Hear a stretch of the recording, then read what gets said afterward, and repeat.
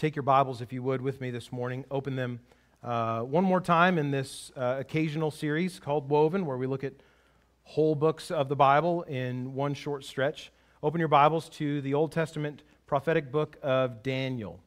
If you are using one of the little black Bibles under a seat in front of you, you'll find Daniel starting on page 690. You can swipe to it on your phones. I always like to have a physical copy of the Bible open in my lap if I can. Keeps me from being distracted by other notifications and things, and I just remember stuff better when I see it on paper for some reason. So if you have a physical copy of the Bible, open it to Daniel chapter 7. If you have a digital copy, that's okay too. Open it to Daniel also. You may want to stick a finger in Daniel chapter 7 as we get started, but we're going to work our way through most of the book this morning.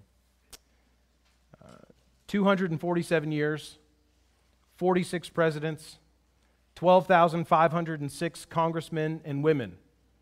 That's about a summary of the United States government on a federal level. 1,096 years, 65 monarchs, 13 of them since unification of the United Kingdom in 1707. This is a short summary of all those who have served in leadership in England and the United Kingdom. Other great empires, Rome, lasted 449 years, had some 99 emperors. They like to kill each other a lot, assassinations and whatnot. 99 different emperors over 449 years. Even greater than these, though, maybe over 2,500 years. And about 125 kings and pharaohs was the nation of, or the kingdom, the empire of ancient Egypt. Out of all of these that have been mentioned, how many do you know well? How many of these do you actually care about? Presidents, monarchs, pharaohs, emperors. How influential were their kingdoms, their rules, their legacies to your life? Now, some of them are quite influential, sure, but statistically, it's unlikely that your life has been impacted by the vast majority of these who have come and gone, who have led and died and passed their kingdoms on to others. Yet in their day, these are some of the most important and most powerful people in the entire world. History has a way of humbling us to see often just how small we are, how short our lives are, and really in the grand scheme of things, how little impact we actually make. But history also has a way of showing us just how impactful one person can be. Consider among these Alexander the Great, Julius Caesar, Queen Elizabeth II, George Washington. Each leaders of their own nations, but also world leaders, world shapers, world influencers. And yet all human. Either by their death or by resignation, their rule ended. Their administrations were dissolved, and another one took their place. What are we to make, then, of the kings and kingdoms of this world? How are we to understand them and their place in the grand scheme of human history? What do all of these matter, if anything at all? The book of Daniel, this Old Testament prophetic book, follows primarily the life of one Jewish man in exile in Babylon as a servant to the king in just such a kingdom as these, the mightiest kingdom of its day in Babylon, and in fact one of the mightiest kings that Babylon had ever seen in Nebuchadnezzar. By his life, Daniel demonstrates that there is but one true king, there is one true kingdom, and there is one true kingdom citizenry. And that one true king is not Nebuchadnezzar, nor Alexander, nor Julius, nor Queen Elizabeth II. That one kingdom is not Greece or Rome or Babylon or Great Britain or even the United States, and that citizenry is not the people that live there, but that one great king is not of human origin. His kingdom is not of human contrivance, and it's not of human effort to maintain it, but that one true king, Yahweh, the God of the cosmos, has one kingdom that encompasses all of time and space. And Daniel demonstrates that he cares for his people who are loyal first and ultimately to him. Daniel is a book about kings and kingdoms and the one true king and his one true kingdom. As we approach books this way, whole books of the Bible, it helps for us to understand the context of that book. These books in our library of Scripture, the Bible, did not just plop out of heaven one day all together all at once, but were composed over the course of about 1,500 years by near to 40 human authors carried along by the Holy Spirit as they wrote and recorded events and words from the Lord for His people. So we need to understand who the author, the human author of these books is that's being carried along by the Holy Spirit, and the world to which they were writing. The author of the book of Daniel is presumed to be the main character of the story, Daniel. Now, nowhere in the book does it say, I, Daniel, wrote all these things down, but in the second half of Daniel, chapter 7 through 12, there's a lot of first-person narration, if you will. I, Daniel, saw this and this and this take place. Daniel was himself a young Jewish man of noble lineage who was taken into exile by Babylon, King Nebuchadnezzar, in 605 BC. This is still about 20 years before the city of Jerusalem and the temple would be sacked and destroyed and everything in it. But Daniel was carried off about 20 years earlier into exile. The dates of the material in Daniel span from about 605 BC during the reign of Nebuchadnezzar in Babylon to just after 586 BC and the decree of Cyrus, the Persian king, allowing Jews to return back to Judah to rebuild the temple there in Jerusalem. It seems that Daniel recorded all that took place. He recorded these events himself or otherwise passed them along to somebody who recorded them for him.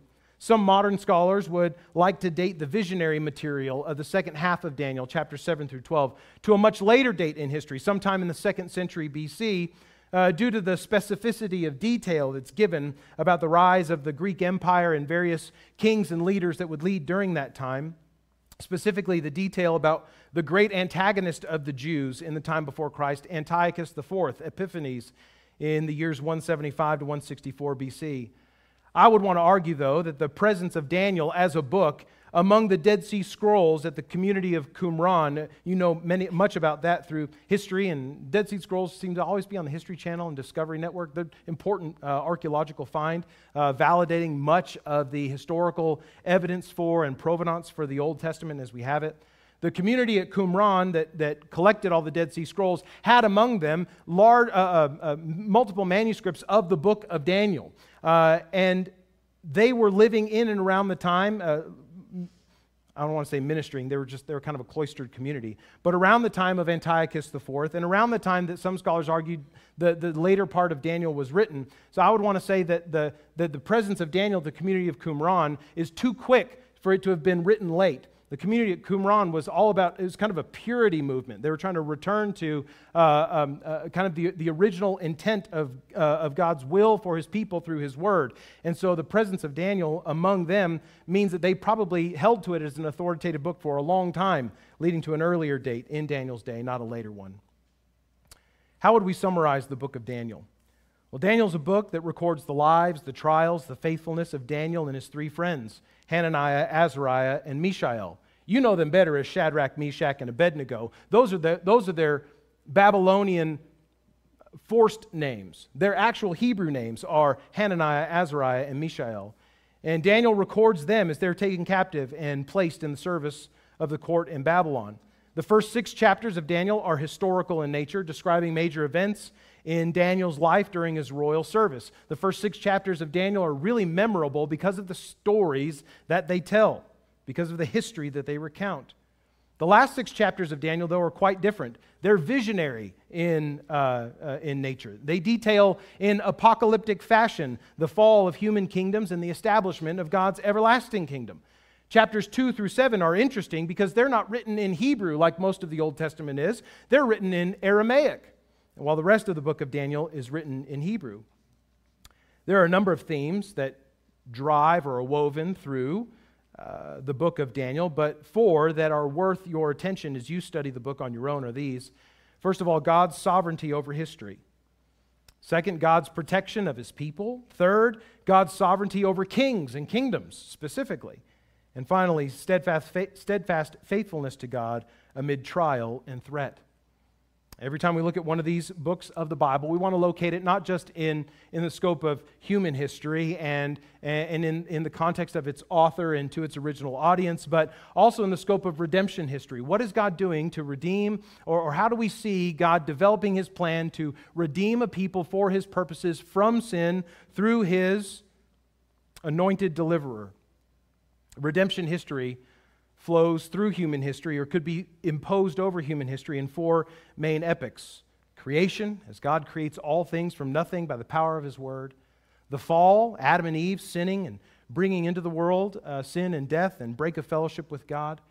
Redemption, which is fulfilled perfectly in the person of Jesus Christ, the Son of God, God incarnate, who lived the life without sin we could not live, who died on a cross for sins, the death that we deserved, taking our place there and giving to us His righteousness as we come to faith in Him and are rescued from our sin. And the final epoch of redemption history is yet to come. It's this epoch of consummation, when God will bring His kingdom to bear on earth and His King, Jesus the Christ, to reign there forever and ever with His people. Where does Daniel fit in all that? Well, historically, we know it certainly fits between those periods of like fall and the fulfillment of redemption, and that sort of arrow in between the two. If you have a note guide in front of you, you see those epochs with arrows in between. We could place Daniel there in the arrow between fall and redemption, kind of thinking about it theologically. But we could also place Daniel's context in redemption history in that place between redemption and consummation, in that transitional period too, because there is, in these visions that Daniel has, a looking forward to, a perspective on things yet to come, and a kingdom yet to be consummated even after God delivers His people. So Daniel is in some ways a book that lives in two places, if you will, in redemption history. In that space between fall and redemption, hope for rescue, hope for deliverance, and also in that place between knowing, realizing the salvation of God and looking forward to His kingdom, which will come. Now, as you read Daniel, you might be confused if you try to read it just one way, because Daniel is two types of literature stuck together in one book. Most of the books of the Bible are mostly one kind of literature. It's all historic narrative, or it's all prophecy, or it's all poetry. Daniel's split in half. Daniel is both historic narrative and apocalyptic literature. So when you're reading the historic narrative part of Daniel, chapters 1 through 6, you want to read it in order to understanding God's character and what His actions and the actions of His people teach about their relationship to one another. We're learning lessons about who God is, about who His people are, how He relates to His people through the historic lives and events of those who have gone before. But then you'll get to the second half of Daniel, chapters 7 through 12, and everything changes. Like you go from fairly easy to understand historic narrative to all of a sudden this very strange apocalyptic vision type literature where there's strange beasts and images and symbols floating all around and maybe having no idea what in the world to do with all of these things. Apocalyptic literature, the second half of Daniel is like this. Parts of Zechariah are like this. The New Testament book of Revelation is like this. Apocalyptic literature is a type of literature that's infused with heavy symbolism and figurative language that is meant to illustrate in very dramatic ways how God is at work and will be at work in ways that we can't see with our human eyes throughout human history.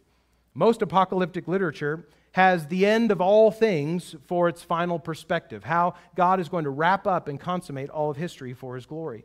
So in reading Daniel, we need to ask two kinds of questions. We need to ask the historical narrative questions, and we need to ask the apocalyptic genre types of questions. Historic narrative types of questions are, what is this text telling me about God and His character? What does this text reveal about the character of God and His relationship to His people? Apocalyptic type questions are, what message did God intend to His people to understand by use of this symbolism and apocalyptic vision? And how should God's people today live in relationship to Him, given what we've learned by reading it this way? I won't take time to outline Daniel for you. It's fairly easy to outline on your own. Chapters 1 through 6 all go together, sort of. Chapters 7 through 12 all go together in the type of literature that they are. The first half is historic narrative. The second half is visionary. You'll see that clearly when you read it on your own. But I'd like for us now to go ahead and dive into this book I want to begin with a reading from Scripture, Daniel chapter 7, verses 13 and 14. I invite you to stand with me as we honor God by reading His Word, Daniel 7, 13 and 14. There, Daniel records, I saw in the night visions, and behold, with the clouds of heaven there came one like a son of man. And he came to the Ancient of Days and was presented before him. And to him was given dominion and glory and a kingdom, that all peoples, nations, and languages should serve him. His dominion is an everlasting dominion which shall not pass away, and his kingdom is one that shall not be destroyed. This is God's word. You may be seated. Daniel, a book about kings and kingdoms. Amid the rise and fall of several kings and kingdoms, God demonstrates through Daniel's life a number of consistent truths. Even the structure of Daniel from chapters 1 through 7 highlights these truths through historic events and historic happenings in the lives of Daniel and his friends. First of all, we see God's protection of his people, a consistent theme in chapters 1, 3, and 6 of Daniel. Daniel opens at the end of the reign of the Jewish king Jehoiakim. The year was 605 BC, and Nebuchadnezzar, the Babylonian king, had begun to flex his military muscles, besieged the city of Jerusalem. He didn't destroy it yet, but he had certainly put himself in control of it. As winning nations in battle do, Nebuchadnezzar took spoils for himself from that city. He took vessels for worship from the temple in Jerusalem, and he took educated men of noble birth to serve in his court. Among these were 4 young Jewish men, Daniel, Hananiah, Mishael, and Azariah. These 4 went immediately into a training program in Babylon to test their ability to serve. And with that program came a number of different perks for these young men: food, wine, education in Chaldean language and literature. And if these 4 would do well in their training, they could make a rather comfortable life for themselves in Babylon. All it would cost them is a little bit of compromise. The first compromise that the 4 were faced with was over food and drink. Whether because the food offered to the trainees in Babylon was offered to idols or whether it was outside Jewish dietary law, we're not certain, but we do know that Daniel and his friends refused to eat the king's food and drink the king's wine. We read in Daniel 1, verses 8 through 13, that Daniel resolved that he would not defile himself with the king's food or with the wine that he drank. Therefore, he asked the chief of the eunuchs to allow him not to defile himself. Verse 11 says, Then Daniel said to the steward, whom the chief of the eunuchs had assigned over Daniel, Hananiah, Mishael, and Azariah, Daniel said, Test your servants for 10 days. Let us be given vegetables to eat and water to drink. Then let our appearance and the appearance of the youths who eat the king's food be observed by you. And then deal with your servants according to what you see. At the end of the test, at the end of 10 days, we know that Daniel and his friends were found in better health. They were found in better appearance than the others who ate the king's food. They resisted one compromise, and for that were rewarded by God, watched over by God, protected by God, and promoted to serve the king in his court. A second compromise comes in chapter 3, not a compromise of food and drink, but a compromise of worship. Nebuchadnezzar was historically an exceptionally successful Babylonian king. He restored Babylon to power and wealth on the world stage after centuries of waning influence. He built amazing cities and palaces. The Hanging Gardens of Babylon, built at his order, are among the ancient wonders of the world. His reputation exceeded even that of his appearance in the Bible. Nebuchadnezzar is well known in world history. Success like this, we know, can quickly go to a man's head. And in his pagan arrogance, Nebuchadnezzar had a gold image built as a testament to his greatness, or perhaps the greatness of one of his gods. And he commanded that whenever the trumpets blew in Babylon, everyone who heard it was required to bow and worship this golden statue in the middle of the city. Daniel's friends, Hananiah, Azariah, and Mishael, would not defile themselves with the king's food, and they would not defile themselves with the king's worship. When confronted by the king and threatened with death for not worshiping at the foot of this golden statue, with confidence in God's protection, they respond to the king this way, Daniel 3, 16 and 18. Shadrach, Meshach, and Abednego answered and said to the king, O Nebuchadnezzar, we have no need to answer you in this matter. If this be so, our God, whom we serve, is able to deliver us from the burning fiery furnace, the sentence for not worshiping. And he will deliver us out of your hand, O king. But if not, even if he doesn't, be it known to you, O king, that we will not serve your gods or worship the golden image that you have set up. For their trouble to stand up to the king and refuse to compromise and worship to him and to the idol that he has put up, they are thrown into that fiery furnace, heated 7 times hotter than it normally was, so hot that it burned up the men that opened the doors to it. But just as their bodies did not wither from their choice of food in the king's service training program, so also in the fire they did not burn, nor even was a hair of their head singed, as Daniel records, but rather another person of angelic appearance is seen in the fire with them, and they're delivered alive. So amazing to the king was their survival through this ordeal that he declared, we read in chapter 3, verses 28 to 30, Nebuchadnezzar answered and said, "Blessed be the God of Shadrach, Meshach, and Abednego, who has sent his angel and delivered his servants who trusted in him and set aside the king's command and yielded up their bodies rather than serve and worship any god except their own. Therefore I make a decree," this is what Nebuchadnezzar says, "any people, nation, or language that speaks anything against the God of Shadrach, Meshach, and Abednego shall be torn limb from limb, and their house is laid in ruins, for there is no other God who is able to rescue in this way." Then the king promoted Shadrach, Meshach, and Abednego in the province of Babylon. His men are tempted to make a compromise on food. They're tempted to make a compromise of worship. A third instance of temptation to compromise comes in chapter 6 of Daniel, very similar to chapter 3. Here we are in the course of Daniel's life, 2 kings and a whole kingdom later, and Daniel is now serving in the court, not of Nebuchadnezzar in Babylon, but of Darius the Mede. Darius, arrogant as Nebuchadnezzar, is flattered by his staff and convinced to make a decree requiring everyone of Media to pray only to him and not to any other god. Instead, Daniel went to his house every day, opened his window toward the desecrated city of Jerusalem, hundreds of miles away, and prayed to the Lord, not to Darius. It was not long before Daniel was ratted out by those who hated him, and he was thrown to be eaten alive in a den of lions. The next morning, after being thrown to the beasts, the king, Darius, who had actually come to grow rather fond of Daniel prior to this incident, rushed to the den of the lions, and he called out to Daniel. And Daniel answered back. Daniel chapter 6, verses 21 and 22. Daniel said to the king from the lion's den, "O king, live forever. My God sent his angel and shut the lions' mouths, and they have not harmed me. But because I was found blameless before him, and also before you, O king, I have done no harm."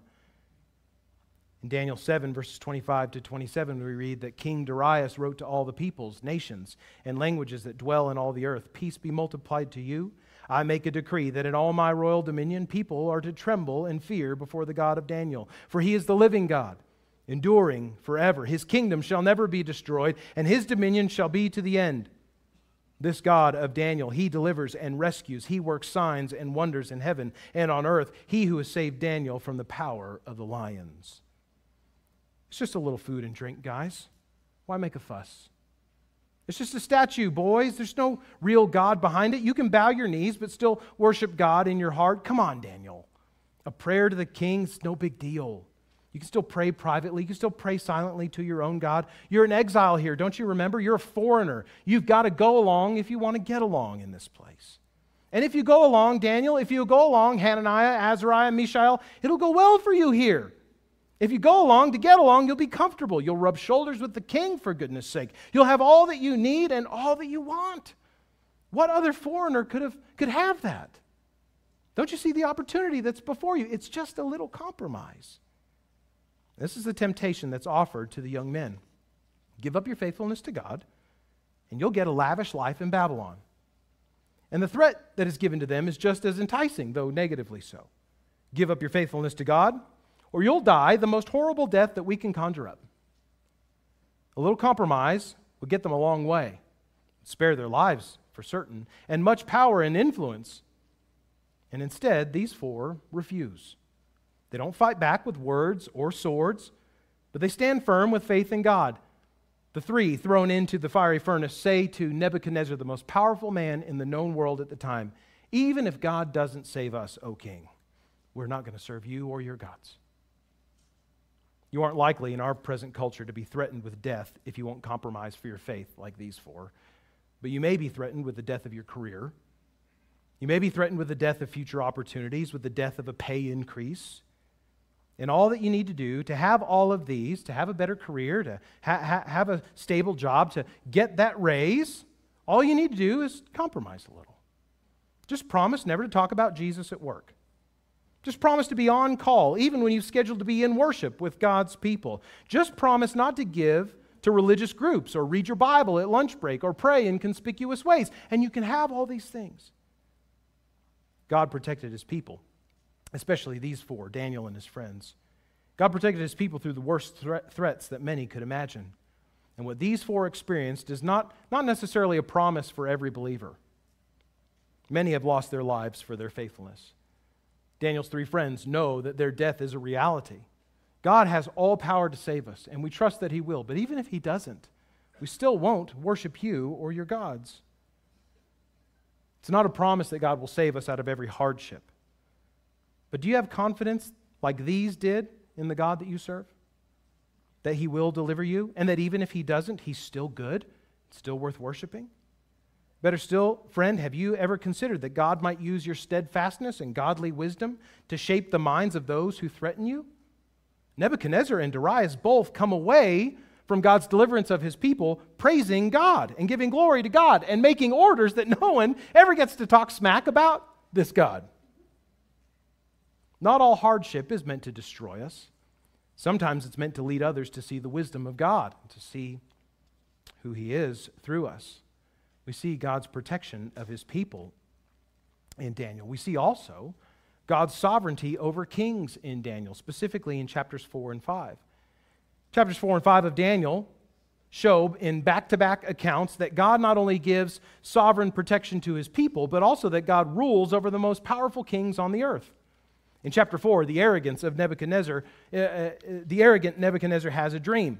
It's the second dream that he has in the course of Daniel. We'll look at the first one a little bit later. We'll take it out of order. It's a dream Nebuchadnezzar has of a great tree that all of the birds of the air nest in.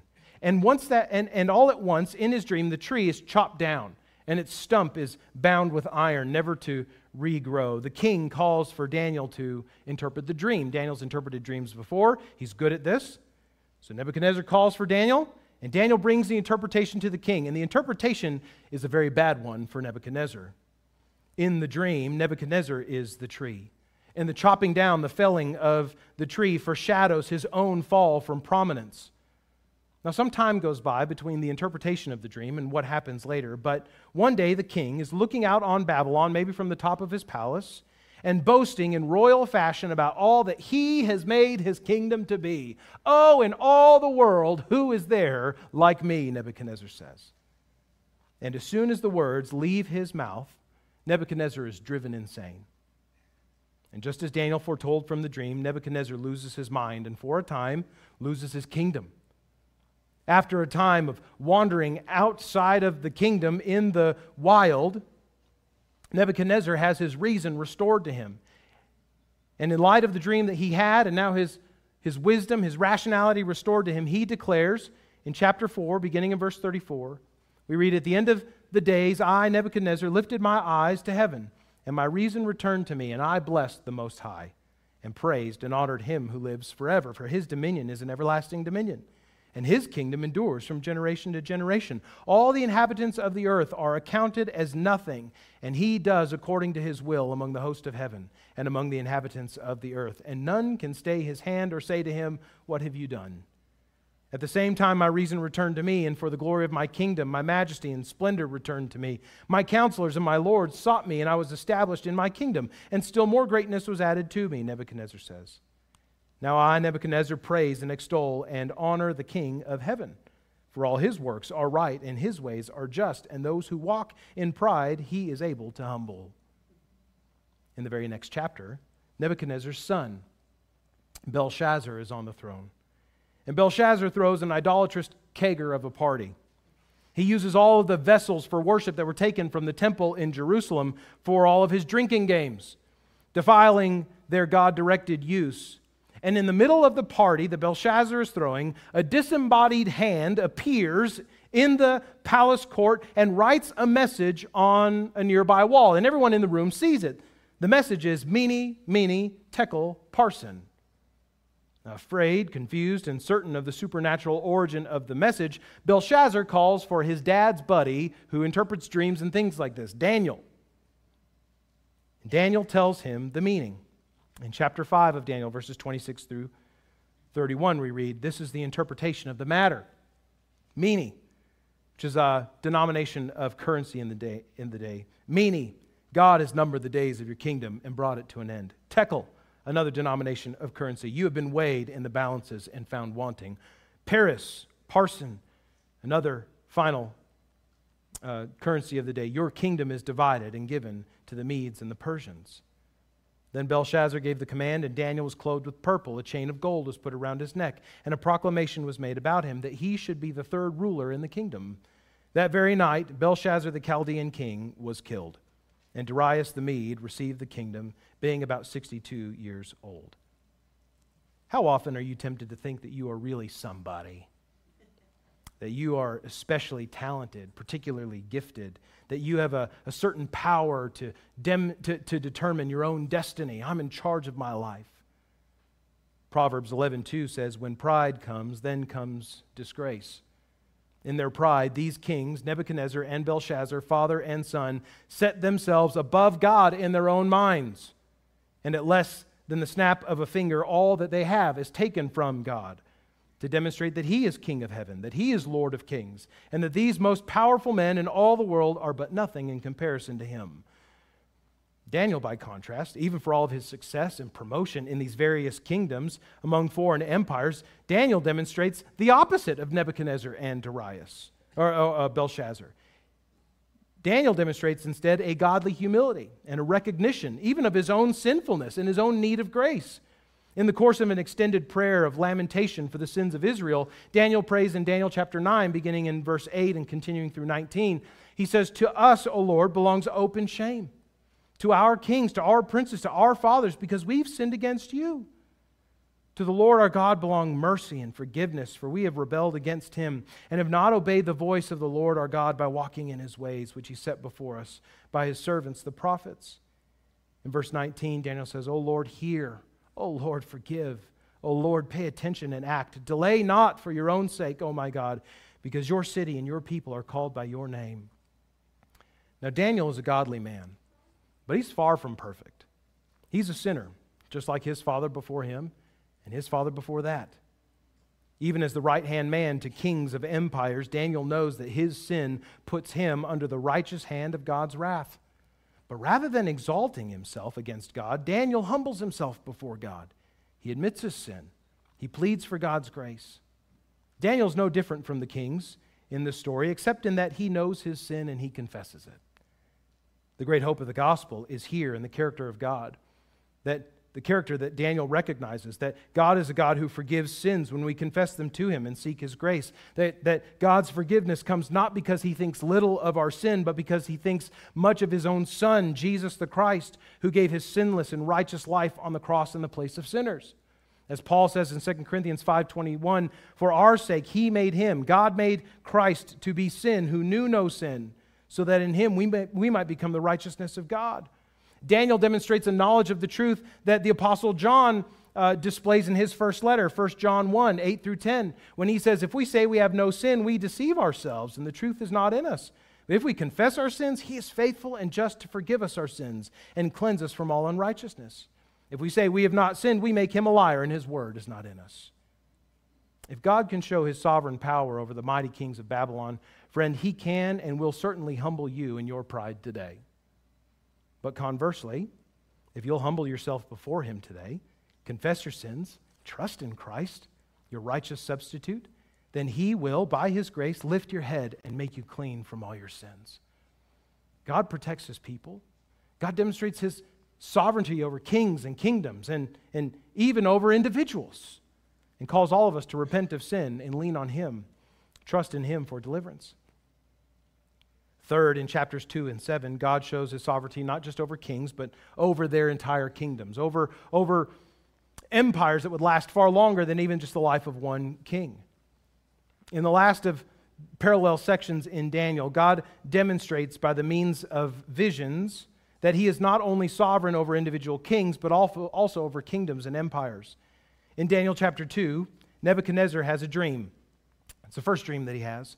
It's a dream of a statue with a golden head, a silver chest, a bronze middle and legs, and feet that are mixed of iron and clay. In his dream, a mountain comes from heaven, a mountain that is not cut by human hands, and smashes the statue, and then the mountain fills the entire earth. Nebuchadnezzar is distraught by this dream, and he seeks one of his wise men to interpret it. He's not going to tell them the dream or any of the details of it so that those who he's asking to interpret it are not inclined to lie to him about its meaning. No one knows the dream. No one knows the meaning of the dream except for Daniel, to whom God has made both things known, both the dream and its meaning. Daniel is sure to glorify God before the king, Nebuchadnezzar, when he gives his interpretation of the dream, saying this in Daniel 2, beginning in verse 20, "Blessed be the name of God forever and ever, to whom belong wisdom and might. He changes times and seasons. He removes kings and sets up kings. He gives wisdom to the wise and knowledge to those who have understanding. He reveals deep and hidden things. He knows what is in the darkness, and the light dwells with him. To you, O God of my fathers, I give thanks and praise, for you have given me wisdom and might, and have now made known to me what we asked of you, for you have made known to us the king's matter." Then in Daniel chapter 7, there's another dream, not by a king, but by Daniel. Daniel has a vision of his own. It's not of a statue of 4 parts, gold, silver, bronze, and iron and clay, but rather Daniel sees 4 beasts that all come together out of the sea. The first beast is like a lion, the second is like a bear, the third is like a leopard, and the fourth is a ferocious beast with iron teeth that defies explanation. Immediately, this vision is interrupted by another vision. It's a vision of God, called here the Ancient of Days in Daniel chapter 7. In the Ancient of Days, the Lord is sitting on his throne in heaven, and we read Daniel chapter 7, beginning in verse 9. Daniel says, "As I looked, thrones were placed, and the Ancient of Days took his seat. His clothing was white as snow, and the hair of his head like pure wool. His throne was fiery flames. Its wheels were burning fire. A stream of fire issued and came out from before him. 1,000,000 served him, and 10,000 times 10,000 stood before him. The court sat in judgment, and the books were opened. I looked. Then, because of the sound of the great words that the horn was speaking," the horn is another image, a horn on one of the heads of the beasts. "And as I looked, the beast was killed, and its body destroyed and given over to be burned with fire. As for the rest of the beasts, their dominion was taken away, but their lives were prolonged for a season and a time. I saw in the night visions, and behold," Daniel continues, "with the clouds of heaven there came one like a son of man." That means one with a human appearance. "And he came to the Ancient of Days and was presented before him, and to him was given dominion and glory and a kingdom, that all peoples, nations, and languages should serve him. His dominion is an everlasting dominion, which shall not pass away, and his kingdom one that shall not be destroyed." The meanings of these visions, one by Nebuchadnezzar, one many years later by Daniel, the meanings of these 2 visions are the same. The 4 parts of the statue and the 4 beasts represent 4 kingdoms, 4 empires. In Nebuchadnezzar's dream, they are successive empires: Babylon, Media, Persia, Greece, Rome. In Daniel's, they are very likely the same. The mountain that comes out of heaven and destroys the statue signifies, as we read in Daniel chapter 2, verse 44, that in the days of those kings, the God of heaven will set up a kingdom that will never be destroyed, nor shall the kingdom be left to another people. It will break in pieces all the kingdoms and bring them to an end, and it shall stand forever. In the same way, Daniel sees one like a son of man in Daniel 7, 13 and 14, having a human appearance, who is himself given dominion and glory and an everlasting kingdom. The visions are the same. To be sure, by these visions, God is demonstrating that no matter how powerful they may appear, every human kingdom is temporary. No matter how many centuries they may span, no republic is permanent. No matter what they build, no matter what they invent, every human government will be unmade by God. It's no coincidence that the Son of Man that Daniel sees is the favorite title that Jesus the Christ uses for himself in the Gospels. The description of the risen Jesus in Revelation 1 combines imagery from Daniel 7 of both the Ancient of Days and the Son of Man to say that Jesus is one and the same. He is the Ancient of Days who sits on the throne, and he is the one with appearance like a Son of Man who has all dominion and power and authority. He's the one who receives it all. He is God of very God. Jesus himself says in Matthew 24, verse 30, when he's speaking about what will come before the end of all things, He says to his disciples, "Then will appear in heaven the sign of the Son of Man. And all the tribes of the earth will mourn, and they will see the Son of Man coming on the clouds of heaven with power and great glory." Jesus, the Son of Man, Son of God, died at the cross for sins, was buried, and raised again. He ascended to the right hand of God the Father. Jesus, the Son of Man, is reigning today over his kingdom. Not a kingdom of this world, not a kingdom of flesh and bone, but a kingdom of people who have been saved by his grace. A king, and one day, this king will return. And when he does, he will topple. Like that mountain in Nebuchadnezzar's dream, he will topple every man-made monarchy, every republic, every oligarchy, every parliament, and in their place he will establish his righteous kingdom that will last forever. The hope of the gospel, friends, is not just salvation from sin, though it's at least that. The hope of the gospel is also the confident expectation of a coming king who is mightier, but also gentler, more powerful, but more righteous, completely divine, but ever near to his people, Jesus the Christ, the returning king. God protects his people in times of tempted compromise. God demonstrates his sovereignty over kings and over kingdoms. But in chapters 8 through 12 of Daniel, which are probably the hardest parts of Daniel to read, honestly, we see that God demonstrates his own sovereignty over history, over all of it. Not just a few kings, not just a few kingdoms, but over everything. The final 5 chapters of Daniel are full of head-spinning details and even more visions. Chapter 8 features a vision of a ram and a goat, the goat symbolizing Greece, who would overtake the two-horned ram of Media, Persia during the military campaign of Alexander the Great. In chapter 9, after praying, Daniel receives a word from the angel Gabriel that at the end of Judah's exile, after 70 years in exile in Babylon, that the end of that will not be the end of their difficulty. 70 years of exile will give way to 70 weeks of years of trouble. And during that time, there will be a prince, a king, a ruler, who will rise to desolate Jerusalem again and desecrate its sacrifices. Most scholars understand this to be a prophecy about the coming Greek ruler Antiochus Epiphanes, who sacrificed pigs on the altar in the temple of Jerusalem and was ultimately resisted by Judas Maccabeus in and around the year 164-65 BC. Chapter 10 of Daniel is a word of encouragement to Daniel from another angelic messenger, who in chapter 11 tells Daniel more about this prince who would rise against God's people. This one is an especially wicked one. We read in chapter 11, beginning in verse 36, that this king shall do as he wills. He'll exalt himself and magnify himself above every god, and he'll speak astonishing things against the God of gods. He shall prosper till the indignation is accomplished, for what is decreed shall be done. He shall pay no attention to the gods of his fathers, or to the one beloved by women. He shall not pay attention to any other god, for he shall magnify himself above all. There's been considerable debate as to whether this prophecy in Daniel 11 is about Antiochus Epiphanes or another yet future antagonist of God's people. But either way, he will make their lives exceedingly difficult, even deadly. But Daniel is promised in chapter 12 the only picture of resurrection hope from the dead to eternal life in the Old Testament. Amid all of this disaster that is coming to God's people at some point in the future, Daniel is given this vision of hope. Daniel 12, verses 2 and 3.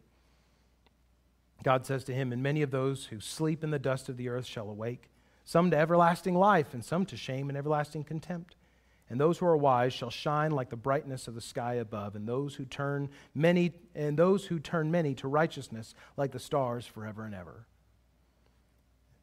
Many and smarter men and women than me have pored over Daniel's visions in the last chapters of this book over the course of the last 2,000 years to understand the detailed meaning of all of these visions and what the weeks are and who this one is that will persecute God's people. And even after all that, after all those years, there's still much disagreement about these details, but there is no disagreement about the message of these visions. Kings and kingdoms will rise and fall. Years and decades and centuries will come and go. Wicked rulers will rise against God and his people, but God remains sovereign over all of it. No king is established but by God's decree. No moment slips out of God's hand unattended. No God-defying demagogue will ever escape his wrath. And no saint saved by his grace will be forgotten or left in the ground on the last day. The message of Daniel, the main message of Daniel, the last chapters, is this: that God is sovereign over every epoch of human history. His will is at work, and his kingdom will be established forever. Now, if you read Daniel and you obsess over the meaning of these visions and the meaning of these 70 weeks of 7 years or whatever, but you miss the message of the whole book, that God is in sovereign control of all things, you will have missed what God is most clearly intending to communicate, that He's in charge. He's got it all under control. Kings will rise and fall. Kingdoms will come and go. Centuries will come and pass, but God sees and knows all of it. If you find yourself frustrated that you cannot answer perfectly every question about these visions in Daniel, join the club. And also count yourself in good company with Daniel. In Daniel chapter 12, verses 8 through 13, read this. Daniel says, I heard all this vision, but I did not understand. So if you read Daniel 8 through 12, and you're going, I read it, but I don't understand it. You're right there with Daniel. I heard, but I did not understand. And I said, Oh, my Lord, what shall be the outcome of these things? He said, Go your way, Daniel, for the words are shut up and sealed until the time of the end. Many shall purify themselves and make themselves white and be refined, but the wicked shall act wickedly. And none of the wicked shall understand, but those who are wise will understand. Verse 13, the Lord says, But go your way till the end, and you shall rest, and you shall stand in your allotted place at the end of days. Even Daniel was told by God, I've shown you all you need to know. Go your way in faith. Find rest at the end of days. Oh, Christian, it is so important for us to remember that God is God and we are not. Might I say that again? It is so important for us to remember that God is God and we are not. That just because He is all-knowing does not mean that we must be all-knowing too. He has given us what we need most in order to find rest at the end of days. To know that He guards the souls of those who trust His Son. To know that He humbles the proud and exalts the humble and repentant. To know that He is bringing an everlasting kingdom where those who have been redeemed by Christ through faith in Him will meet our Savior to live forever with Him. And to know that nothing in all of history, no matter how chaotic or how orderly, no matter how turbulent or peaceful, nothing in all of history, no matter how frightening or encouraging, is out of His sovereign control. Christ Jesus, the Son of Man, who gave His life to save sinners, sinners who turn from their sin and place their lives in His hands as Lord and King, He will return in God's way and in God's time to crush the idols of arrogant men, to destroy the beasts of godless oppression, and to bring to Himself all whom He has saved by His grace. We may not know in high-definition detail how it will all look when it happens, but we do know the end of the story. If you've heard the promise of His salvation and the warning of His coming today from Daniel and from all of Scripture, I invite you, turn to Him with trust for what is still unclear, and rejoice with those whose heart's cry is that of the end of Revelation chapter 22, verse 20. Amen. Come, Lord Jesus. God shows His sovereignty over kings and kingdoms. He is the one true King with the one true kingdom and the one true kingdom citizenry, which is composed not of a particular ethnicity or political demographic, but all those who have loved His Son and waited for His appearing. Are you a part of that kingdom? Are you a servant of the one true King? If not, I invite you today, place your faith in Jesus Christ. Turn from your sin and place your faith in the God of the cosmos who gave His Son to save you. Let's pray together.